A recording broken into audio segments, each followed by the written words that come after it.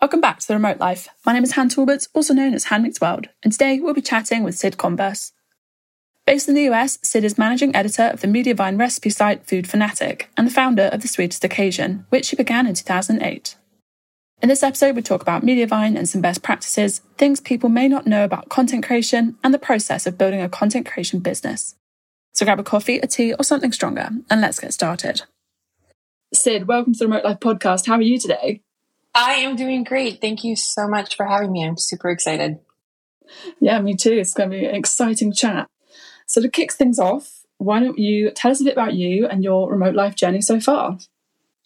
Sure. So my name is Cyd Converse. I am the editor of a food site, foodfanatic.com. And prior to that, I've been the editor-in-chief and founder of a food and entertaining site, the sweetestoccasion.com, for going on 16 years now. So I have been a content creator for over 15 years, long before we ever knew to call ourselves content creators, influencers. I guess maybe we were kind of using the word blogger at that time. And I began blogging in 2007, launched my site as it exists today in 2008, and have been working remote full-time since 2011. So just about 12 and a half years at this point. For much of that time, I was running my site full-time, doing a lot of brand partnership work primarily. And then in 2017, I signed on as a publisher with Mediavine to manage the display ads on my site. And now since 2020, I have actually been a full-time Mediavine employee, where I am the editor, again, of Food Fanatic, which is one of Mediavine's 3 owned and operated sites, Food Fanatic. And let's see, during the last 12 and a half years of working remotely, I have moved several times. I have had a baby who is now almost 8 years old, adopted a few dogs. I have worked from, cabins in the mountains or by my sister's pool in South Florida. I live in upstate New York. And I've always had the flexibility to keep my little one at home. She's never had to go to daycare, and I'm able to be there every day for school drop-off and pickup, and I would not change anything about it. Amazing. Real OG content creator. Amazing. I do always say to people that I am definitely of the OG kind of like blogger generation, long before any of us, or really not many of us, had any idea that this could be a profession that we could pursue and build actual careers from. So it's pretty cool. Were you so OG that you still had to code bits and pieces yourself? Are you? Yeah. Yeah. Yes. Yeah, we were it was just a lot of bootstrapping back then. So, I think this was really the day when people were building communities in the comment sections of blogs. And if you noticed someone was commenting a lot on your site, you would go interact with their site. And then we kind of built these little networks of friends, where I have a great friend, Amy, who got more into the coding stuff and I got more into the design stuff. And so we used to design and code together each other's sites. And she would sit in Chicago on her laptop and I'd be in upstate New York on my laptop, and we would just be kind of tag teaming things and really just figuring out how to do whatever it was we needed to do to try and grow without even really knowing what we were trying to grow at that point. So it was pretty fun. I vaguely remember myself. I didn't really get into the space until about 2013. When I did my study abroad, and I decided that maybe it might be a good idea to start a blog to kind of track the journey and sort of tell other people what to do kind of in the years to come.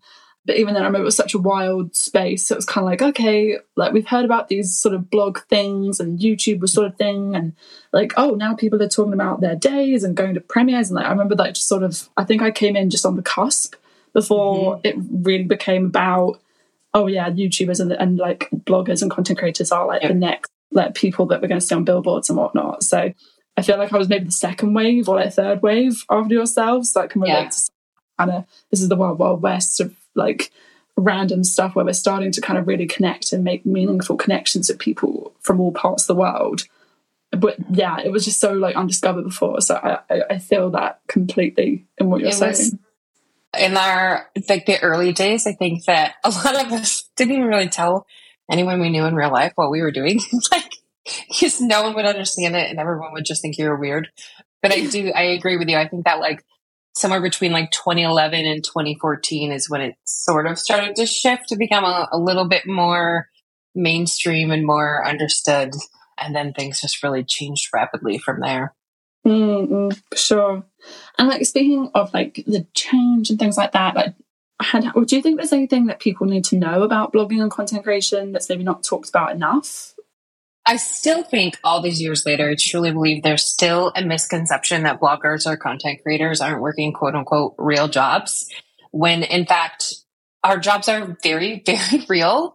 We keep and maintain real schedules. We have real deadlines. We're responsible to our families to keep a roof over their heads. We're responsible to clients to deliver assets on a schedule. So I think, it's kind of this idea that we're all just freeloading in some way. But, oftentimes content creators are working fringe hours while also balancing a family of some kind. We're making real money. We're paying real employees and or contractors. We're paying real bills. And, we're also doing work that adds value to people's lives. So, everything that we do is real. And somehow in 2013, it still surprises me that I still have to explain to people what I do. And, that question, how do you make money doing that? And I'm like, well, let me tell you. So I think that's the biggest thing, is just the awareness that just because someone, works remote in general, or is a content creator or a freelancer of any kind, it doesn't mean that we're not working. We have very real jobs. They just don't look like traditional jobs. It's funny. There's an episode where in the last series that I talked about this quote, but it's one that stuck with me since about 2016. There's a blogger here in the UK. I don't know if you've heard of Louise Pentland. Mm-hmm. Yeah. So she did a interview back in, I think it was the end of 2016. And she, to paraphrase, said, if I can make my life look perfect, then I've done my job. And honestly, like that, it's really resonated. Like, I know we're in an era now where you've got TikTok and things like that, where like obviously things are a little bit more imperfect. Mm. But to me, that was like, okay, yeah, I feel heard, because so many of us were hearing that, like, and still are, as you said. So I think that's it's very true.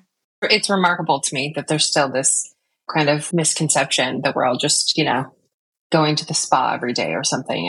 I don't know, but there's a lot of real work that goes into it. So yeah. So sorry, I'm now thinking, like, do you think there's a way that we can like kind of, I suppose there's always going to be some sort of like conversation around that. There's always going to be like comments about it.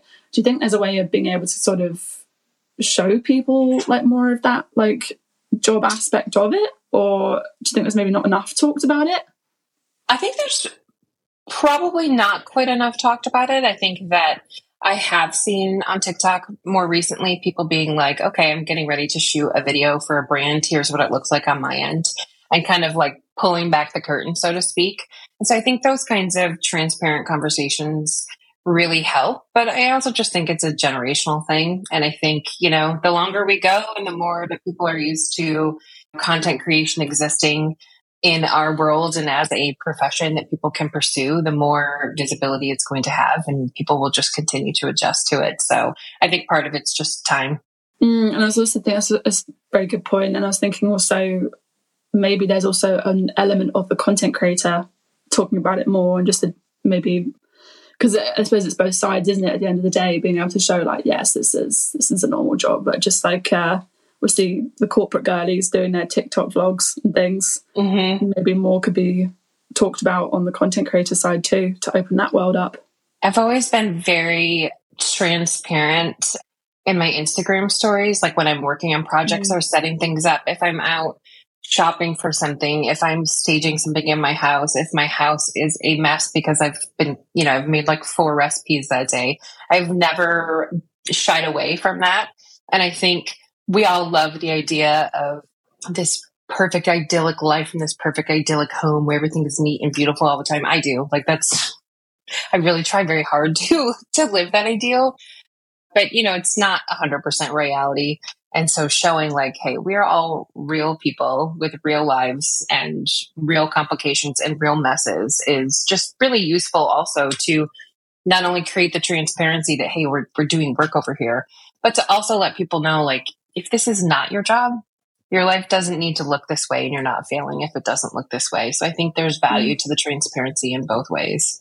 For sure. And that brings me on to my next question quite nicely, actually, that I have been asked over the years, and I imagine that you've probably had it 10 times more than I have, but a lot of people do ask me, how do I start a blog? Or like, how can I start a social media presence?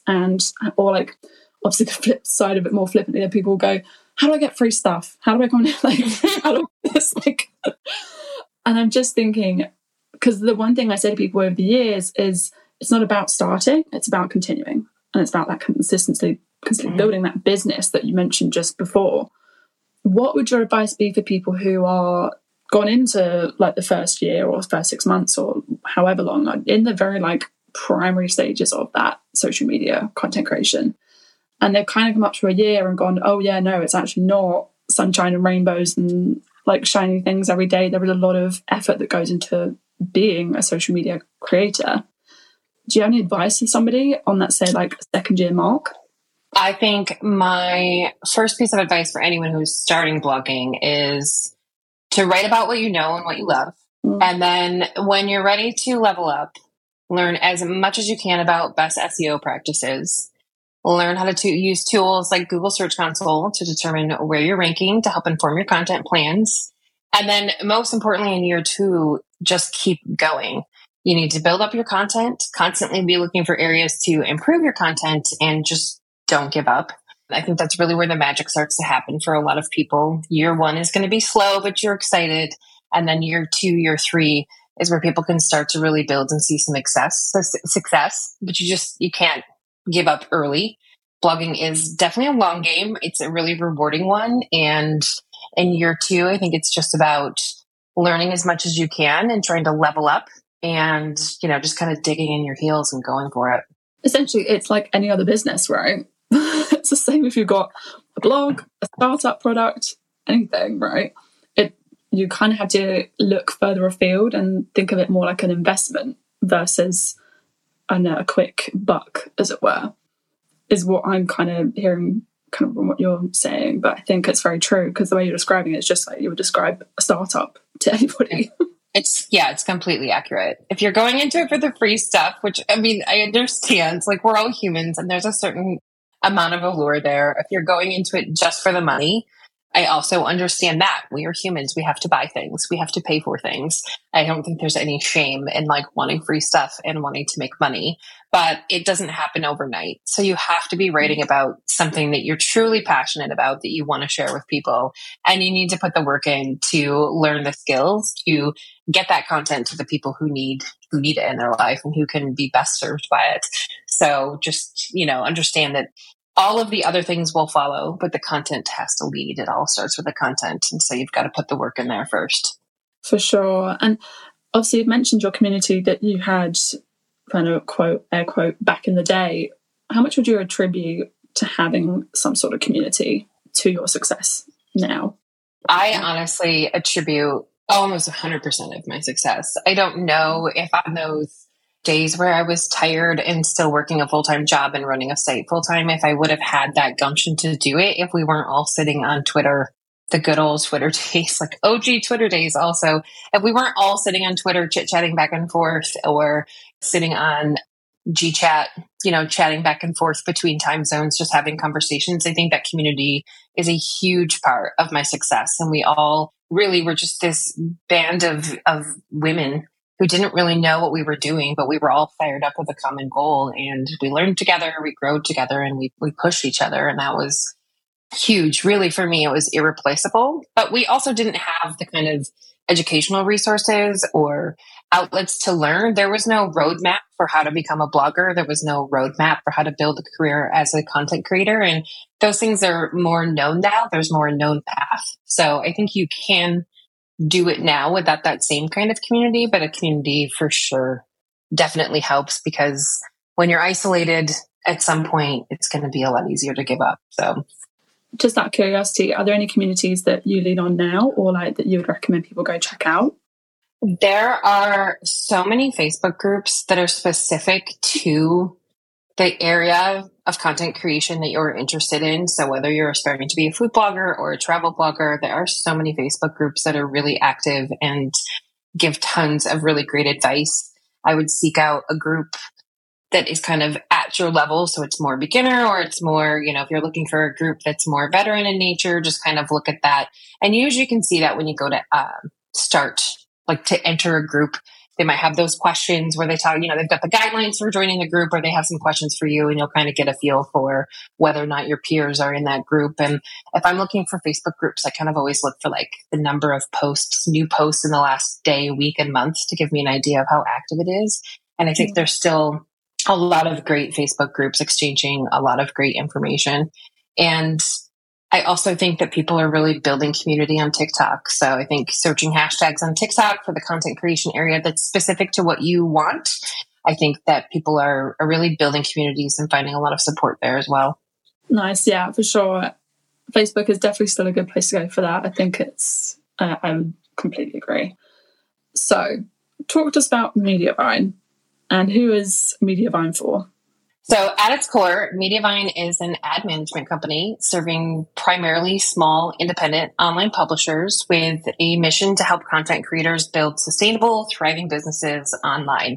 So we offer not only our ads, which are the display ads that appear on people's sites as you're kind of scrolling through someone's content and enjoying the recipe that they've created for you, but we also have a range of software tools and resources designed to help publishers foster greater engagement with their readers. Ultimately, at Mediavine, we recognize that building those relationships with readers is what allows content creators to really turn their passion and expertise into a revenue-generating business. So that's one of our real end goals at Mediavine, is to help people kind of build those relationships and those connections. And we offer all kinds of free education. So there's really no gatekeeping. Back to the, now there's like kind of a roadmap. Mediavine is one of those resources that sort of outline a roadmap of sorts to help people really thrive in this industry. So, if it's someone who is a current Mediavine publisher or aspires to become one, I would suggest that you follow us on Facebook, read our blog at mediavine.com. There's tons of resources there. Subscribe to our YouTube channel, and you'll find all kinds of tips on everything from content optimization, SEO, and really practical advice on how to grow your traffic and build a business. We also have more in-depth classes available in Mediavine University, so you can really scale your business, whether you're just getting started or you're a more seasoned professional. At the end of the day, Mediavine serves most variations of lifestyle publishers. So if you're aspiring to be a food blogger, a gardening blogger, a travel blogger, we serve sites that deal with, different kind of like financial topics. So whatever your passion is, there's a solid chance that Mediavine is able to serve you in some way. And if nothing else, all of our educational resources are free for anyone. So it's pretty great. That was an excellent summary of wow. So internally and externally, I often refer to myself as like the Mediavine cheerleader. I am such a fan of Mediavine. Having been a publisher for over 6 years now and an employee for over 3, I just absolutely love this company and what they do for people. So I've got a real elevator pitch down. I can talk to you about why it's the greatest place to be aligned as a publisher and also the greatest place to work as a human. So where are my pom-poms? I can hoot it up for sure. Too bad. That's a very good, why is it the best place to be a publisher? Everything that Mediavine does is really about pushing our industry forward and protecting and advocating for small independent publishers. So in addition to all the education and resources, and obviously the incredible ad management products and all the things that we offer to publishers directly, Mediavine is also always really at the forefront of conversations about where the industry is going and how to protect small publishers on the internet. Our vested interest is allowing the web to continue to be free and making sure that there's a place and a foothold for small independent creators to be a part of that conversation. And Mediavine is kind of moving in front of the curtain and behind the scenes toward that end at all times. And the mission is always, how do we do more for publishers? At the end of the day, obviously Mediavine is a for-profit corporation. That's just the reality of business. But the other reality is, we really believe strongly that rising tides raise all ships. So if our publishers are thriving, then we're thriving as a company, our employees are thriving, and then we can just do more to help our publishers. It's just one hand washes the other. It's just a great kind of relationship. And that relationship and that commitment to our publishers is forefront in every conversation that happens, even behind the scenes. I can definitely tell you're very passionate about it. It's very true. There's something about like when people are passionate about something, you're kind of drawn in so much. It's wonderful. I have 2 questions to kind of follow up on that, actually. Obviously, there's some requirements you have to meet as a creator, right, in order to qualify to be a Mediavine publisher. Mm-hmm. For people who are perhaps, again, maybe thinking of that person in their first year of content who are aspiring to be a publisher, is there any way they can get involved with Mediavine in some way to sort of, so they can kind of obviously aspire to that and kind of do what they can to be involved? Yeah, absolutely. We have the Mediavine Facebook page has tons of resources and a lot of conversations happen there. Our traffic threshold is 50,000 sessions a month. Typically, we suggest that people can apply as they're right at or approaching that amount. You also have to kind of have some consistency in the amount that you've been publishing and for how long. But a lot of people can hit those goals fairly quickly, depending on, all the various components and the internet just being a fickle thing, as she is. But getting involved, I would say, to kind of learn the best practices again, like following along with our blog. There's so much information there that is going to be relevant for people who are just starting out. If they've kind of got, becoming a Mediavine publisher as a goal in their eyesight, then I would definitely suggest, following along on Facebook, YouTube, and following our own blog at Mediavine.com, because there's just a wealth of information there. And if you follow along with those best practices, the traffic is going to follow and you'll be primed and ready. Simple, straightforward. Yep. Yeah. It's what it is. And then you also mentioned about Mediavine being at the forefront of industry conversations as well. And I just wondered, when you were saying that, which were the particular conversations that came to mind, or like, is there anything that you think we'll be having more conversations around in, say, the next 6 months to a year? I think that Mediavine really is just always, sometimes intentionally and sometimes just by good instinct. Our co-founders are like brilliant people. We have brilliant people who work for us, all of whom are very, very passionate about this and sort of just have the pulse. So everything from, how Mediavine's ads lazy load. No one was lazy loading ads when Mediavine came along and sort of switched the industry on that. There's things like that now seem little, but at the time were odd and huge and has really influenced, an industry entirely.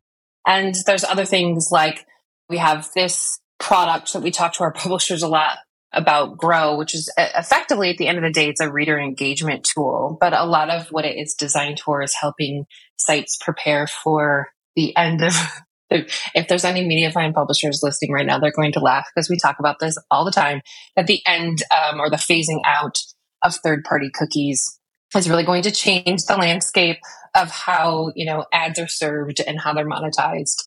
And so Mediavine is working really hard to kind of be at the forefront of those conversations and providing resources and solutions for publishers. And so it's just sort of every aspect of how ads are delivered, how it impacts people and their livelihoods. Mediavine is there anticipating those conversations, looking ahead, planning ahead. One of the things that we often talk about is that because we are privately owned, we've never been sold, we don't have any investors, is that we're not looking at our earnings at Mediavine quarter to quarter. We're already thinking 2, 3, 4, 5 years out or more and trying to anticipate as best we can what those changes are going to be, what shifts we might see coming down the line, and how we can provide solutions for publishers to sort of, as much as you can, sort of bolster yourself against those shifts. Because as we all know, every time Google drops an algorithm change, or every time Pinterest drops an algorithm change, or Facebook drops an algorithm change, people's livelihoods can really be impacted by that. And so just seeking to always be future casting and forward thinking and looking out long range is it's really a huge commitment that Mediavine makes to, our publishers across the board. And I'm assuming is that stuff that you guys talk about on your social medias quite constantly? Is there a newsletter that people can go to for that? We talk about a lot of that kind of thing as it comes up on, a combination of LinkedIn. We do regular Facebook Lives that then later end up published on our YouTube channel, where our CEO, Eric Hochberger, will often kind of give people sort of like a state of the vine, sort of like an industry update, sort of what we're thinking about, what we're building on, what we're looking forward to, what we kind of see on the horizon that we're starting to prepare for or think about on our end. And so that's really where we communicate a lot of that information. I'm just thinking that's really exciting. And yeah, my eyes went wide when you were talking about third-party cookies because I'd be curious to hear that conversation. Nobody at Mediavine wants to have that conversation anymore. It's like a running joke, but it's a really real thing, which is why we have been talking about it internally and externally for so long already. And we're going to continue to be there to help usher everybody through the shift in the industry. So it's really exciting. I'm just thinking there's going to be definitely at least a handful of people listening to this who will be curious to follow along on those updates specifically. So that's really exciting stuff. Coming back to the sort of more individual business side of things and from your own experience on creating content, how have you stayed consistent with creating content? I know I mentioned this before, and I will mention this forever. But the best way to stay consistent is to be producing content that is naturally in sync with your personal passions and interests. If you are bored, you will not be able to consistently deliver the content that you need to grow. So as much as it's like flippant to say, you don't overthink it. Don't go into it thinking about what kind of money you can make. You need to go into it thinking about what are the 1 or 2 or 3 things that you get so fired up about in life that you could talk to strangers about it every single day for hours on end and be just as passionate to do it again the next day. That is going to be the foundation of consistency. It's not, hey, I see that there's a lot of opportunity in this area. If that area is boring to you, it is never going to happen unless you're just a machine. And those people exist. I am not one of them. I can wax you poetically all day long about what kind of appetizer you should make for Thanksgiving or what sort of dish you should bring to the next potluck you're invited to. And I can talk to you all day long about the best way to stage a really simple party at your house and how I swear it's not stressful to entertain, because for me, it's not. But if you needed me to talk about balancing your checkbook, I'm not your person. And I'm not going to get fired up about talking about that. And so I'm not going to have the drive to create that content. So starting with what fires you up, what excites you, what are the things, that you find yourself thinking about when you're at your rest time. And then from there, you build a schedule and you stick to it just like you would any other deadline. And it's not always that simple, but it is also always that simple. Do you use any scheduling tools or things like that? Because I'm just thinking, that's a lot also to think about every day, right? And I mean, is there anything that you maybe use to kind of help sort of alleviate the content? So I'm a real big fan of good old-fashioned notebook and paper. Cool. I work for a tech company, and you will see me in meetings scribbling notes. So always keeping someplace where I can write down post ideas. I use the Notes app in my phone similarly. And then when it comes to actually looking at schedules, for Food Fanatic, I've been using a new system in Notion, which is, at first I was like, I don't know if I really like Notion. It didn't seem cute enough for me, I think. I'm a very visual person. I like things to be pretty. And I was just kind of like, I don't get it. Yeah, this doesn't work for me, but it does really much work for me. And you can make things really cute in Notion, and it's deeply satisfying to do so. And so I've created a calendar system in Notion where I can track all the posts that we have upcoming and kind of have columns for what the posts are, and then which writer is working on it, and then the date that we intend to publish it. But the really great thing is it's drag and drop. So when you're in calendar view, you can just sort of pull it and be like, well, this didn't come together, or actually this is more timely. And so you can just pull it and change dates, and you can see it all in a calendar format. That's very, very satisfying. And that has been hugely useful. And it's also really helpful because the writers can go in and sort of sort and see just their stuff, or they can, they can see my stuff, like whatever. You can sort it a million different ways. And so it's really, really helpful. And so I'm on a big Notion kick right now. I'm very much enjoying it. What's really funny is that's probably why I'm smiling, is because the amount of times that Notion has come up on this podcast, it's hilarious. Notion is bae. And I agree. It's just... I wanted to love Trello. I wanted to love Airtable. There are aspects of each that work well for me and are great, but I never had anything that I could consistently just keep up with. And I would just revert back to like the stuff in my head. And I will say that this Notion system is the first thing I have found where it really has allowed me to sort of take all my little bits and pieces of thoughts and fragments of ideas and notes and notebooks and in my notes app and put it all into one place and kind of make something visual that actually works for the way my brain works. So it's been a nice discovery. I think that's exactly it as well. If you're somebody who is more kind of creative, especially I'm the same. And I like the fact that I can put pictures, the fact that I can obviously it's easy to maneuver things around because, 5-6 years ago, I'm not quite sure how long Notion's been around, but 5-6 years ago, we were going, oh yeah, put all your stuff in Excel. And I was like, I want to be comfortable with Excel, but it just doesn't do what, my creative brain needs to do in order to inspire me. So I'm glad. I love that Notion is like a consistent platform that we're all going to as creatives and individual freelancers as well. So that's amazing. Agreed. I think it's fantastic. And Cyd of 2022 cannot believe that Cyd of 2023 is saying this, but it's true. Notion is fantastic. So you mentioned writers. Are these writers for your team specifically? Because you've got a team, right, for your blog? So for my site is less active now since I am running Food Fanatic full time. And that's been more of a juggle than I thought it was going to be. It is definitely an area of focus for me. But traditionally, the way I ran my site was I had contributors who would do writing. I also employed an assistant and a photographer. So we would do a lot of batching of recipes and DIY shoots or various content types. We would typically shoot 1 full day a week with the 3 of us on site. And then as much as I love to shoot photos and do shoot a lot of my own stuff, there was a point when I had an infant where I realized it just made sense to streamline the workflow.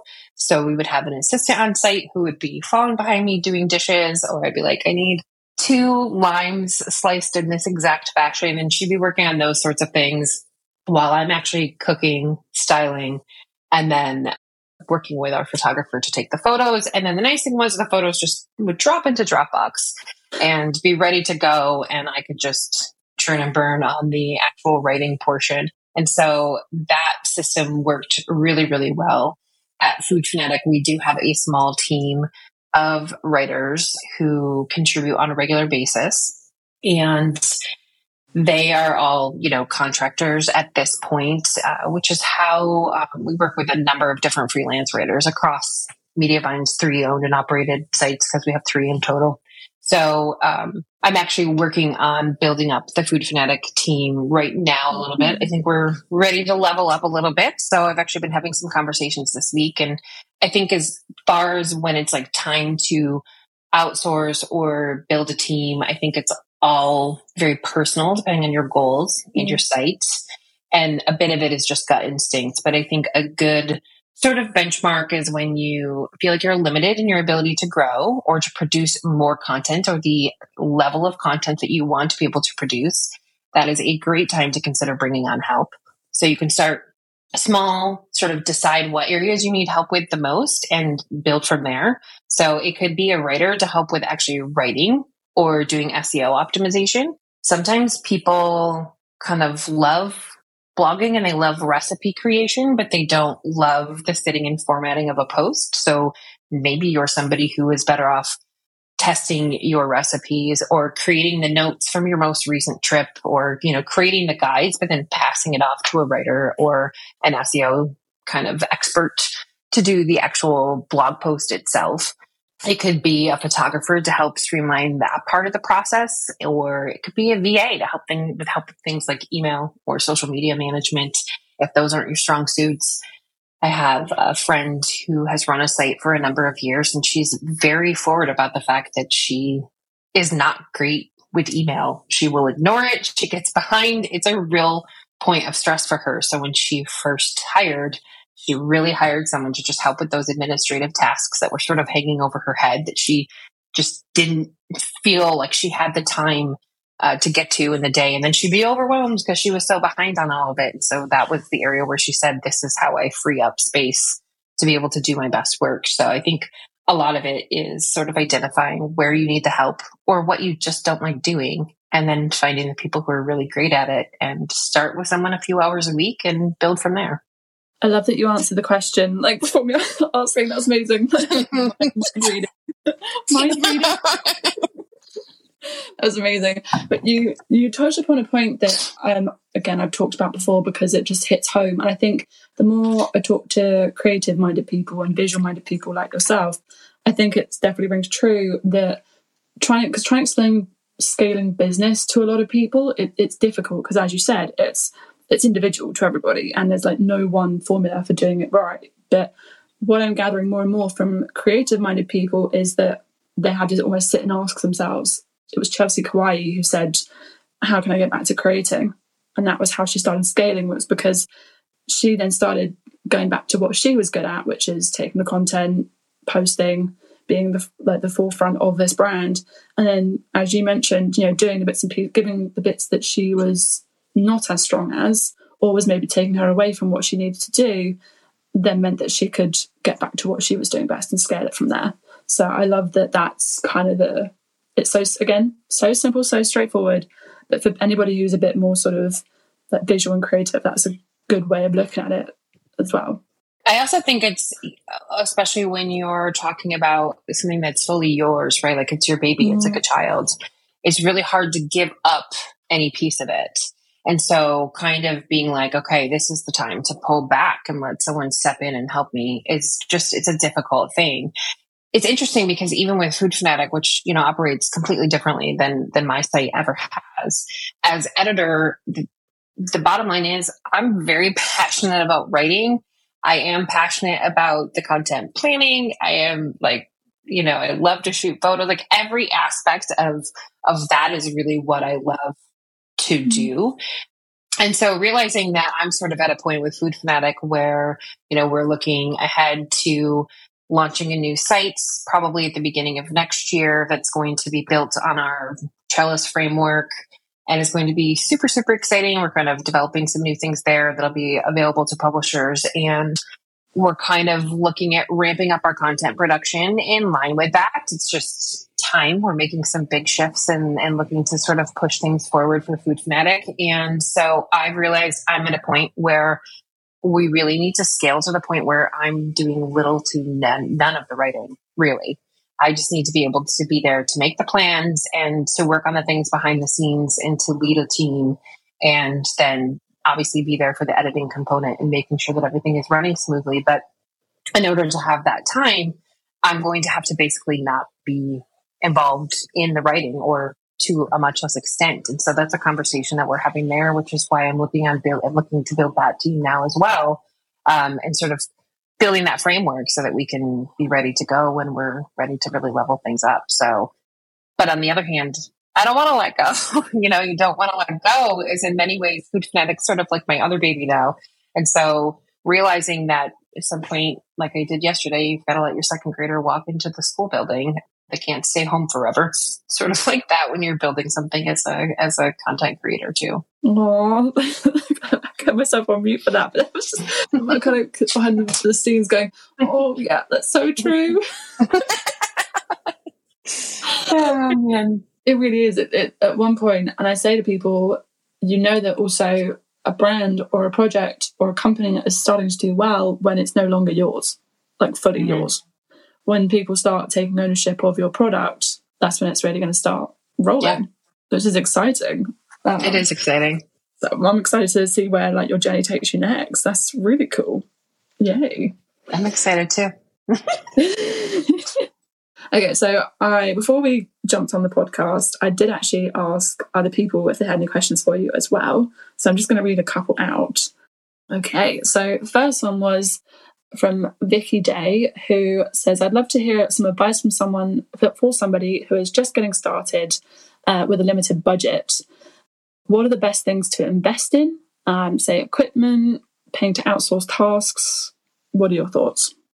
I would say regardless of someone's area of content creation, so whatever their specialty is, whatever their area of expertise, investing in all the free SEO education you can is hugely important.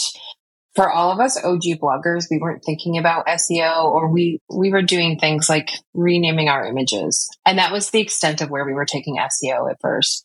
We were not making any content plans with SEO in mind. I call it blogging from the soul. And that is what we were all doing. And it worked for many of us, thankfully.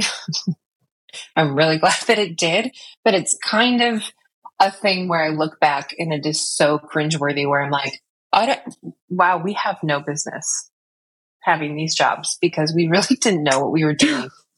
All those tools are there now. So taking the time and investing time, which is completely free, and, just learning as much as you can about SEO for content or on-page SEO, I think is really, really the biggest thing. And then as far as a monetary investment, my suggestion would be to make sure you have a custom domain that you are, paying for good but affordable hosting, and that you are working on WordPress. That would be the first place I would put my money, regardless of what someone is creating content about.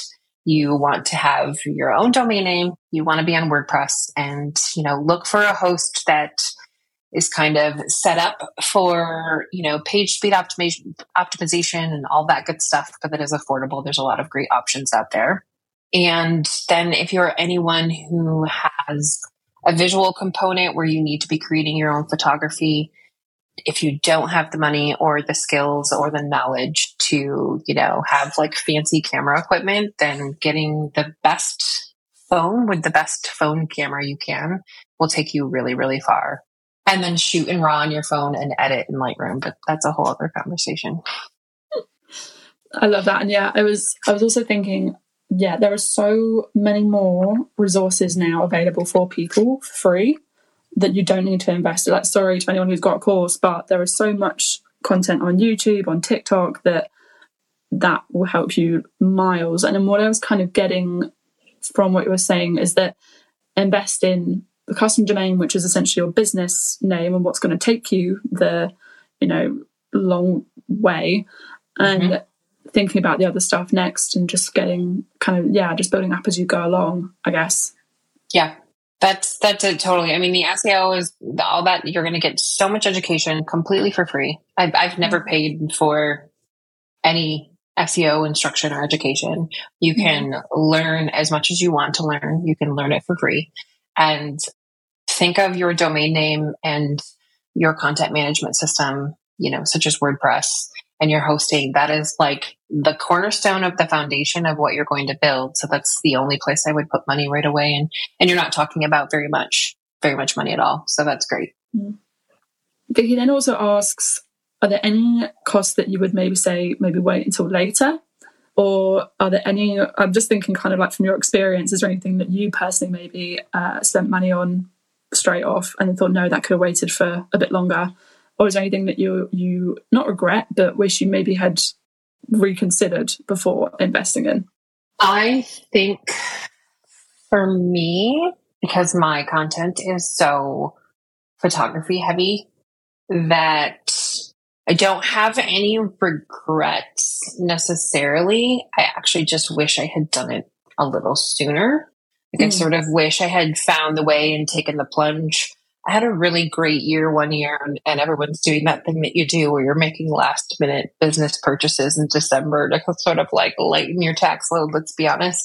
And that was the year that I took the plunge and was like, I'm finally buying this camera that I want. I'm finally getting this ridiculously expensive lens. And it was a total game changer. And in reality, I could have afforded it sooner. I just had this, like, all this sort of just built up anxiety about it, where I was just like, oh, I can't make a purchase of that size. And realistically, it fundamentally completely changed my ability to make money. So I think for me, I don't know, I wouldn't call it regret, but looking back, I could have done that a few years sooner and it would have been just as wise of a purchase. I think as far as spending, I just wouldn't get caught up in spending any kind of money on advertising, like Facebook ads or promoted pins. I think there are people who have great success with that, but I think most people are able to have success without it. And so really just, I think you don't have to spend a ton of money to start and put the money into the content itself. So if you're a DIY blogger and you need to, do some project to have the content to share, put the money there, put the money into the content. Because again, especially in the early days, it's content is first and content is always. So put the money in the content. That's such a good point, because I've been exactly the same. I think there's never really been something that I've bought too early for content. I'm normally going, but should I really? And then you switch and you go, oh yeah, that was actually really good. Yeah. Why was I holding on to that for so long? But yeah, no one actually talks about, do the DIY project, buy the tickets for that exhibition to talk about on TikTok or your blog or whatever it is, buy the flights if you can for your travel. So I think that's such a good point. And then as when you start growing, then it's a reinvestment into your business again. And I guess that's that sort of adjustment from, especially for content creators, again, it's that adjustment from, do I buy a good camera for business at this point when other people maybe get it for their leisure purposes, for example. So it's finding what's a business investment versus for fun, like maybe your friends perhaps are too. Exactly. Yep. Nice. I'm loving this. I could talk about this all day. I know. Then Destiny McLean asks, how do you best leverage video content on your blog? And I'm going to say in your general experience of. I think in this day and age, obviously video content is king. So I think the best way to think about video content is to think about how many places and how many ways can you repurpose that video content. We all know it takes longer to produce.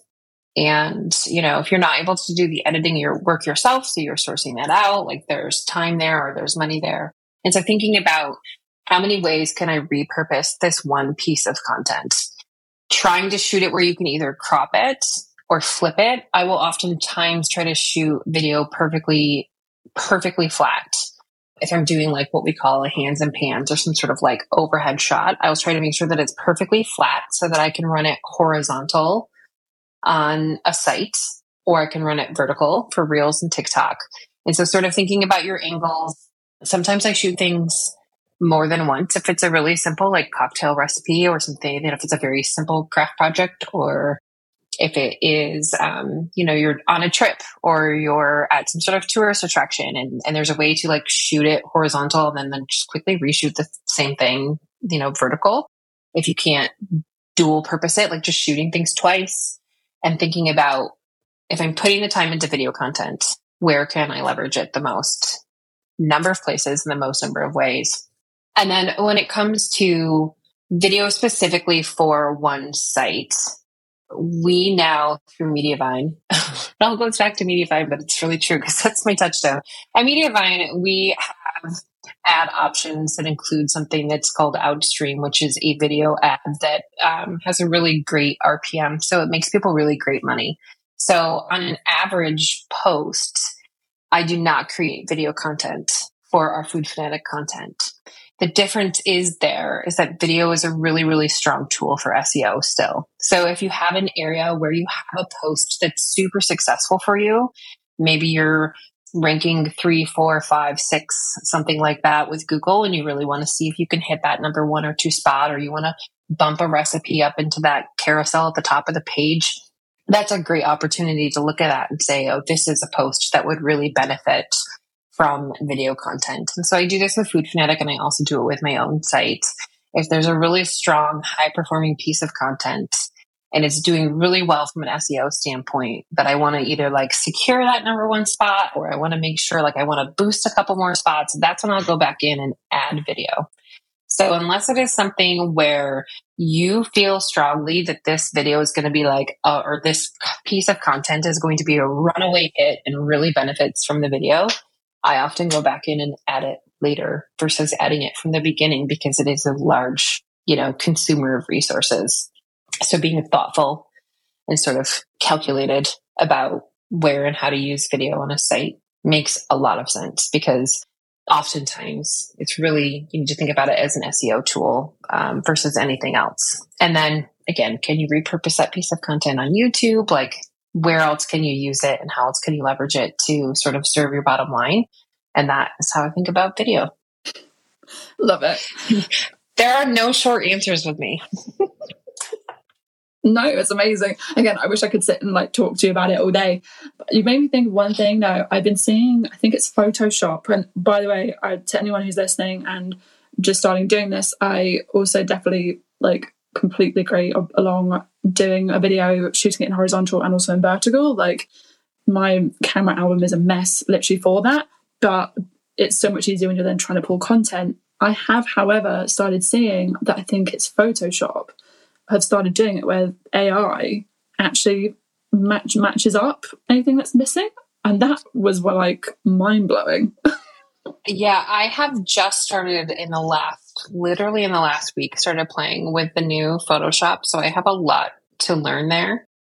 But there are some parts of it that are a little like, oh, I don't need you to be able to do this.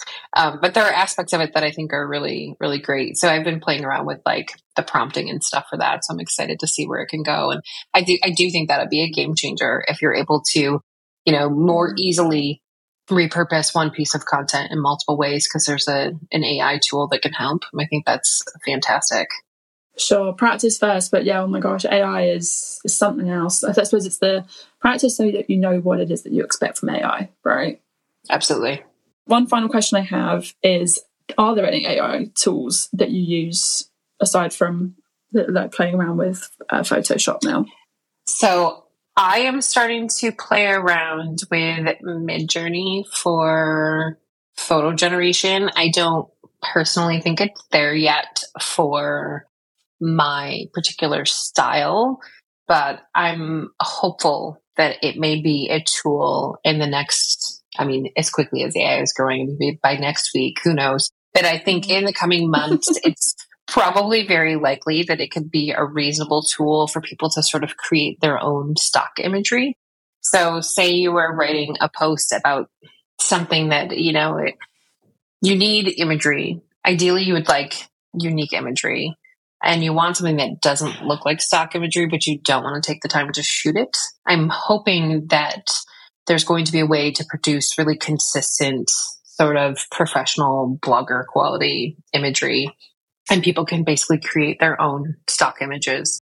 So that is something I'm kind of keeping my eye on and playing with regularly. I don't think it's there yet, but I think it'll be there soon. And depending on someone's, particular style, and if it fits your aesthetic, it may be there already. If you need a photo of a really artsy configuration of apples in a bowl that looks like it was like an oil painting, you can get there now. That's not my style. So we'll see where that goes.